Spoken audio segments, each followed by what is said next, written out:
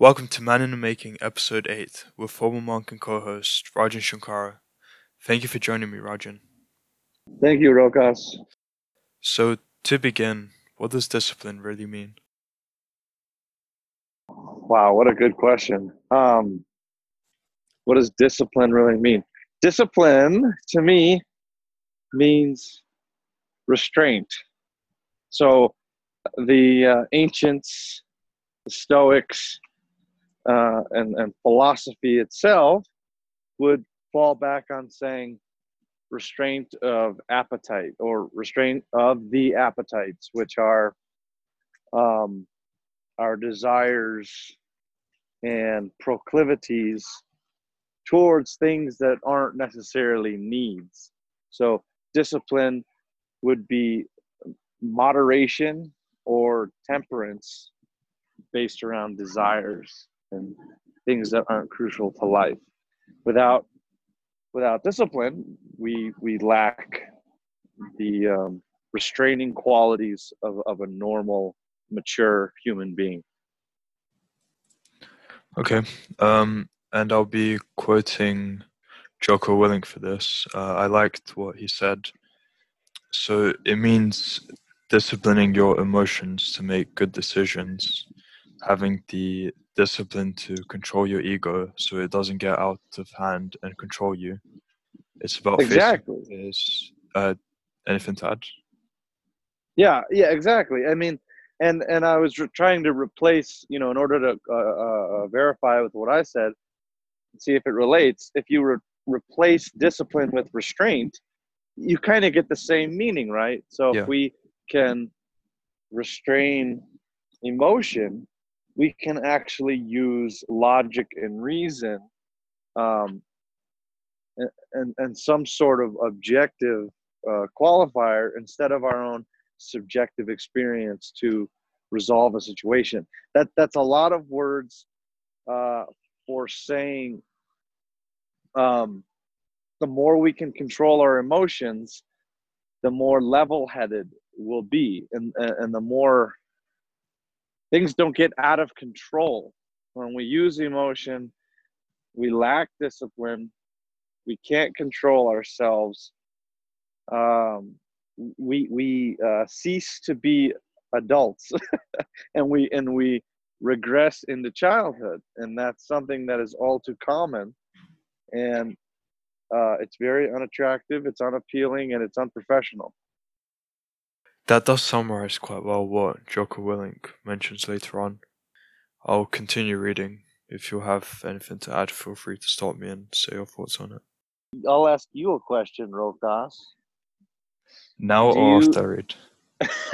right now, do Okay. you think, so sticking with discipline, which is a beautiful subject, um, do you think that's innate or natural, or is that something that we learn? That's a tough one, right? Let me think about that. It doesn't seem innate because looking at a large majority of people, or even I'd say from personal experience, people usually seek comfort because comfort is safe.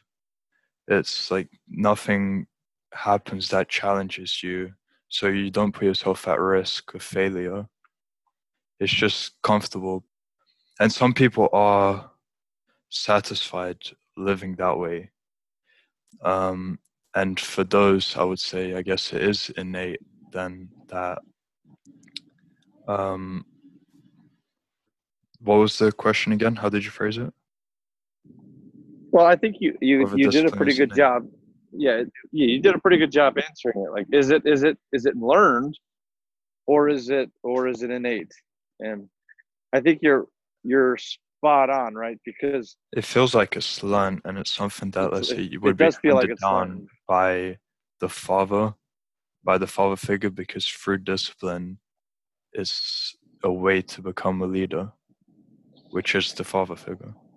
Right. So if we use biology as an example, the spirit or the person inside the body, the spirit inside the body is geared towards survival, right? So we all have survival instincts, and our instinctive mind is what keeps us safe and what keeps us living. So we'll only do just enough to survive, and anything else could be potentially dangerous. So the challenge with discipline is it often feels like it's too dangerous, and we aren't transcending the instinctive part of our mind. We're actually too much in identification with it, and thus we live a safer lifestyle than we really need. So if we can learn discipline, not only in the form of restraining emotion, but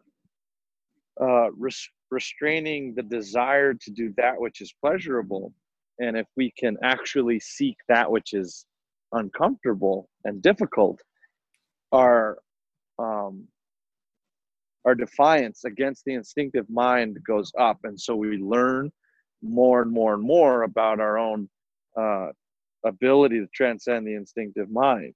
So yeah, I don't know. Now some people are kind of born with the ability to create kind of danger around them and not really do things that are easy.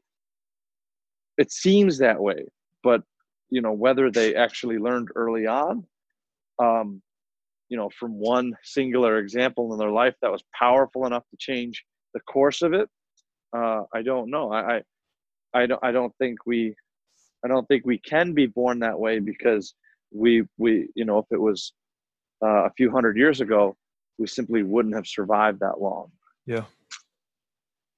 Unless we were taught by our tribes, as in more than a few hundred years ago, but going back even further, it could have been something that's taught to the younger children for them to learn to survive. But Yeah, absolutely. would you say, okay, so is play as a child a sort of discipline or comfort?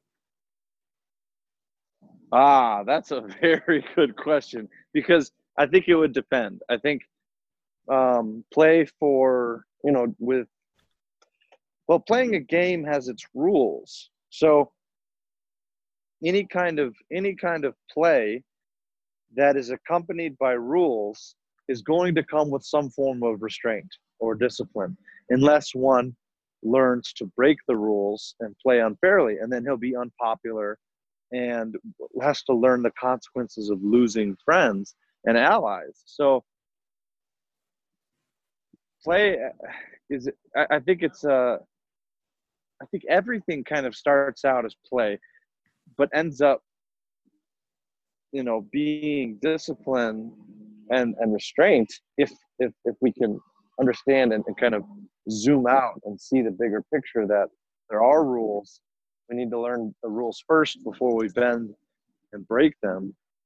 And I think a child does both, as he or she is living out the play, because it just changes.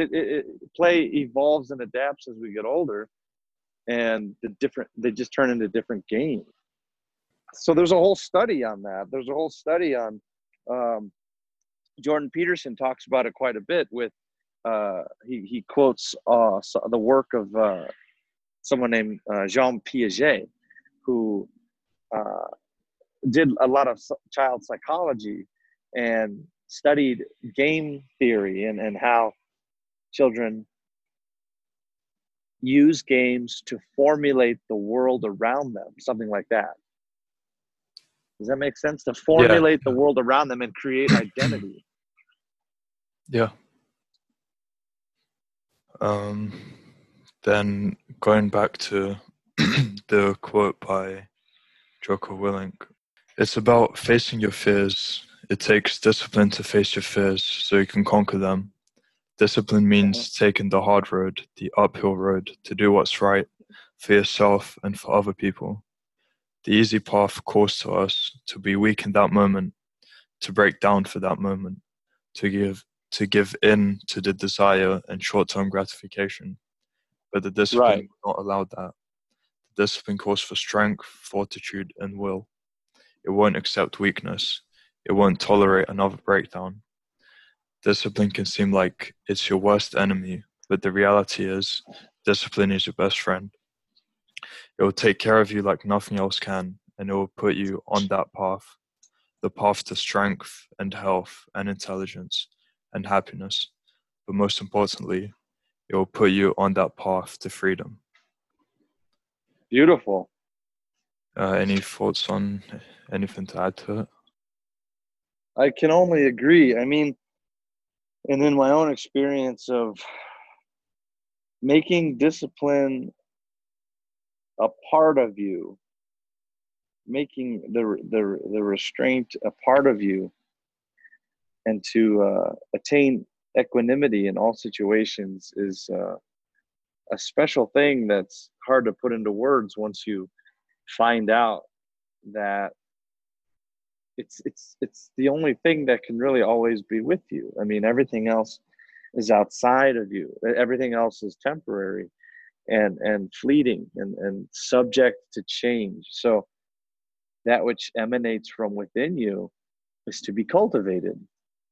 And that which emanates from within you is your ability to restrain and create discipline.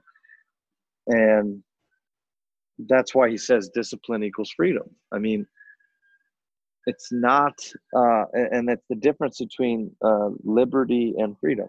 Liberties are the opportunity to do, and freedom is sort of the existence and or abiding of your own greatness, your own confidence and well-being. So we all have liberties unless we're in prison, and those are dictated by your surroundings. But freedom is dictated by no one else other than you, and it's without it we can be lost, and most people are. When you say that most people are lost, why would you say that is? Why do they not seek the path to self-discipline? So we have to be. Is there a lack of information? Not really.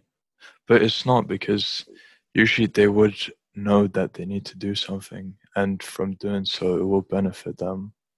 But I think it can be split up into two things. I don't know if there's a lack of information. There's a lack of sight. There's an inability to see, and uh, one of the two things would be identification. And as we see our lives, we have too much of a myopic vision. Okay, so imagine a horse walking down the street with those blinders on its side so that it can't see from left to right and get startled and start running.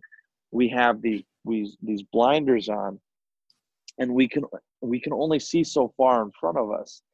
And it's, as Socrates says, our greatest weakness or ignorance is the ability to see into the future. And we identify with the easiness, the simple nature of our path, and or a path that we can take. And like water, people seek the path of least resistance. So if we can transcend identity and identify that which is greater with that which is greater than simplicity, but with challenge, that's one way to get a hold of the realization or the information that difficult things make life more fulfilling, and they make it last. So the other aspect of that, so it's identification and then just ignorance and not knowing, or erroneous knowledge, thinking that we do know, but we actually don't. And I think most young people are so um, hungry for knowledge of self that at every opportunity they will assume that they have finished, that they've gained complete knowledge of themselves, and there's nothing left to learn. It's such a good feeling to think that, right? And to constantly be in a situation where you're deficient or not yet finished evolving and lacking something, that's tough, man. Like, that's hard to constantly realize. And wisdom, right? Like, some of the greatest philosophical wisdom that can erupt out of a person is that they don't know anything. And that's why Socrates is so well known, because he was lived his life by the saying and the philosophy of the wisest person, the greatest person that could be, knows that they know nothing. And that's there's a type of in that. And he's saying, if you're able to constantly realize that you're still learning, things could be your fault, and you need to keep enduring, like it doesn't end, then you may have a chance at freedom, then you may be free. And then Jocko takes it one step further and says discipline equals freedom, and instead of we know not. And it's that freedom equation of just discipline, being the underlying foundation of, like, all of theology and philosophy that we know of. It's this kind of willful ignorance, not cognitive dissonance, but a willful ignorance that says, I'm an empty cup. I can be filled with information, and I'm open to it. Because once we close ourselves off, right, we open ourselves up to nothing. And that is truly cognitive dissonance. That's just being closed off to anything new, unknown, or unexplored. And essentially, you might as well just be in a coma at that point. And so most people are in this living coma where they don't want to do anything too hard. They don't know that difficulty makes things better. And they don't understand the difference between liberty versus freedom. They think liberty is freedom. They think liberty is freedom. It's not. It's not. When you said, I won't phrase it exactly right. I don't remember exactly how you said it, but it was something along the lines of not wanting to admit you don't know everything when you're younger. Yes. I feel like it's the opposite for me though, and I'd like to know your perspective for this. But let's say when I found the characteristics of self-actualizing people by Abraham Maslow, it gave me something to work towards that that I agreed with how I should be, and I knew I wasn't like that. So I wanted to be that way, and it gave me something to focus on every day, a different thing. So I felt like I did want to change myself, and I was fine with admitting that I didn't know everything. And that's rare. I mean, that's rare. Like, good for you. That means you're on the path, and you're on the path. And not everyone, not everyone is like that. And that, right? Like, not everyone wants to see their own weakness and try to fix it. They don't want to admit that they might be brainwashed by their own brain. Like, the fact that Maslow's hierarchy called out to you, the fact that something Jocko Willink like speaks to you, means that you're empty enough to receive it. And so the moment that we start defending ourselves, defending what we've learned, defending ego, we haven't yet, accepted more knowledge. We haven't accepted that everything is our fault, and we haven't really begun to change. So we have to kind of start from a blank state every single day, which is you know exhausting, but it's hard work to be free. Like, freedom doesn't just start and stop. It's an ongoing battle, and we have to keep working at it, because something will try to take it away. And in fact, our own intelligence will try to take away our freedom, and replace it with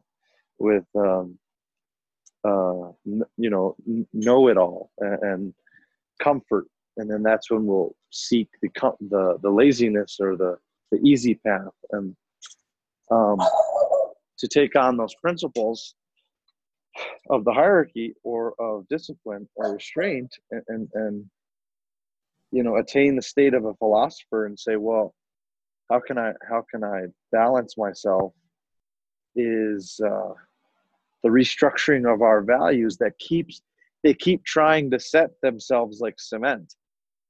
And every day we have to kind of break it back up, or heat it up and melt it, and then reform ourselves and recalculate everything. And we do that in instantaneous data chunks throughout the day. And the people that get stuck in identify with that, because they have liberties, they also have freedom. If they get stuck in that way, they're just solid. They're unable to be reformed, and their values don't change. And so the first thing that goes wrong, all of a sudden the world is going to end. And in, instead of restructuring their value system to say, well, I need to understand and redefine this as a new situation, and a new definition of how to move forward. Like Marcus Aurelius says, um, an obstacle in the way becomes the way. And being in that state of comfort and not wanting to improve yourself, does that arise negative emotions, like resentment as an example? And if so, why? Yeah, so that makes people bitter. It makes people resent the nature of the world, which is chaos. And then they start asking, why me? The situation happened. Why? And they can't possibly imagine that they're a part of a chaotic system, right? You were saying, if so, then why? Yeah. Yeah, why does it make you bitter and resentful? Yeah. Being in that state. Yeah, you cannot restructure your value system, right? Like, there isn't there they have a rule that in no way can the world do them harm, or because they've worked so hard, in no way can they fail. And that's actually a misunderstanding of the definition of the world. And it's just false information. It's erroneous knowledge. It's one of the kleshas, as an old monk would say, thousands of years ago. There's 5 types of poisons, or that is afflicted to the soul. And that which is considered divine is not restricted by the kleshas, or restricted by those poisons. And that's why we revere great leaders and role models throughout history, because they seem to be unaffected by, or bound by any of these laws. And that's because they're constantly restructuring themselves to always be fresh, and always be open to change. And when you say being open to change, going back to people who, let's say, are in just seeking comfort, after long enough, does that become part of their identity? Yes, absolutely. And then, you know that's why in my own training, you could not join the monastery after the age of 24. Oh, wow. There's there's a fear of or there's a concern of an untrained mind, a mind that is possibly unable to go through the rigors of change and remolding. So people can get stuck that way, yeah, and then die that way essentially, and it happens all the time. I mean, it happens all the time. Every one of us has a parent or a parent of a parent example, someone who is old enough, stuck enough, and they will die with those beliefs. And we can learn from that. We can see that and know what not to do, as long as we take in the philosophy that everything is our teacher. And some teach us what not to do, some teach us what to do. And so everything that we experience on the path can be a catalyst for change, even that which we don't want to reflect. So to continue, from Think and Grow Rich, there are 12 things written down that constitute real riches, one of which being complete self-discipline. And it is explained as: the creation of any material wealth demands that one masters the necessary tools, rather than being a cog within some grand industrial structure. Only through self-imposed and self-developed discipline can we escape the false security of disillusion. Furthermore, only through self-discipline can we achieve a wisdom that allows us to understand our fellow beings and the cosmic all in which we exist. What do you think of that? Well, I mean, it's amazing, and the things that come to my mind are how beautiful is it to take what we just have been talking about in the last episode and false security, and that's absolutely true. And it feels a lack of restraint and discipline may feel like everything is going right, and that you finally found a path because everything is going right and it's easy.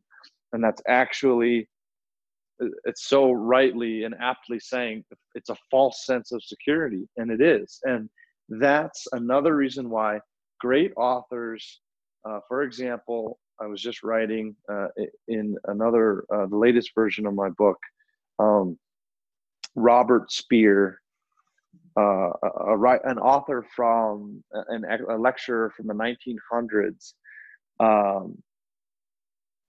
basically said that you have to make your life harder. And it's like, why in the hell would you want to make your life harder? It's already hard enough.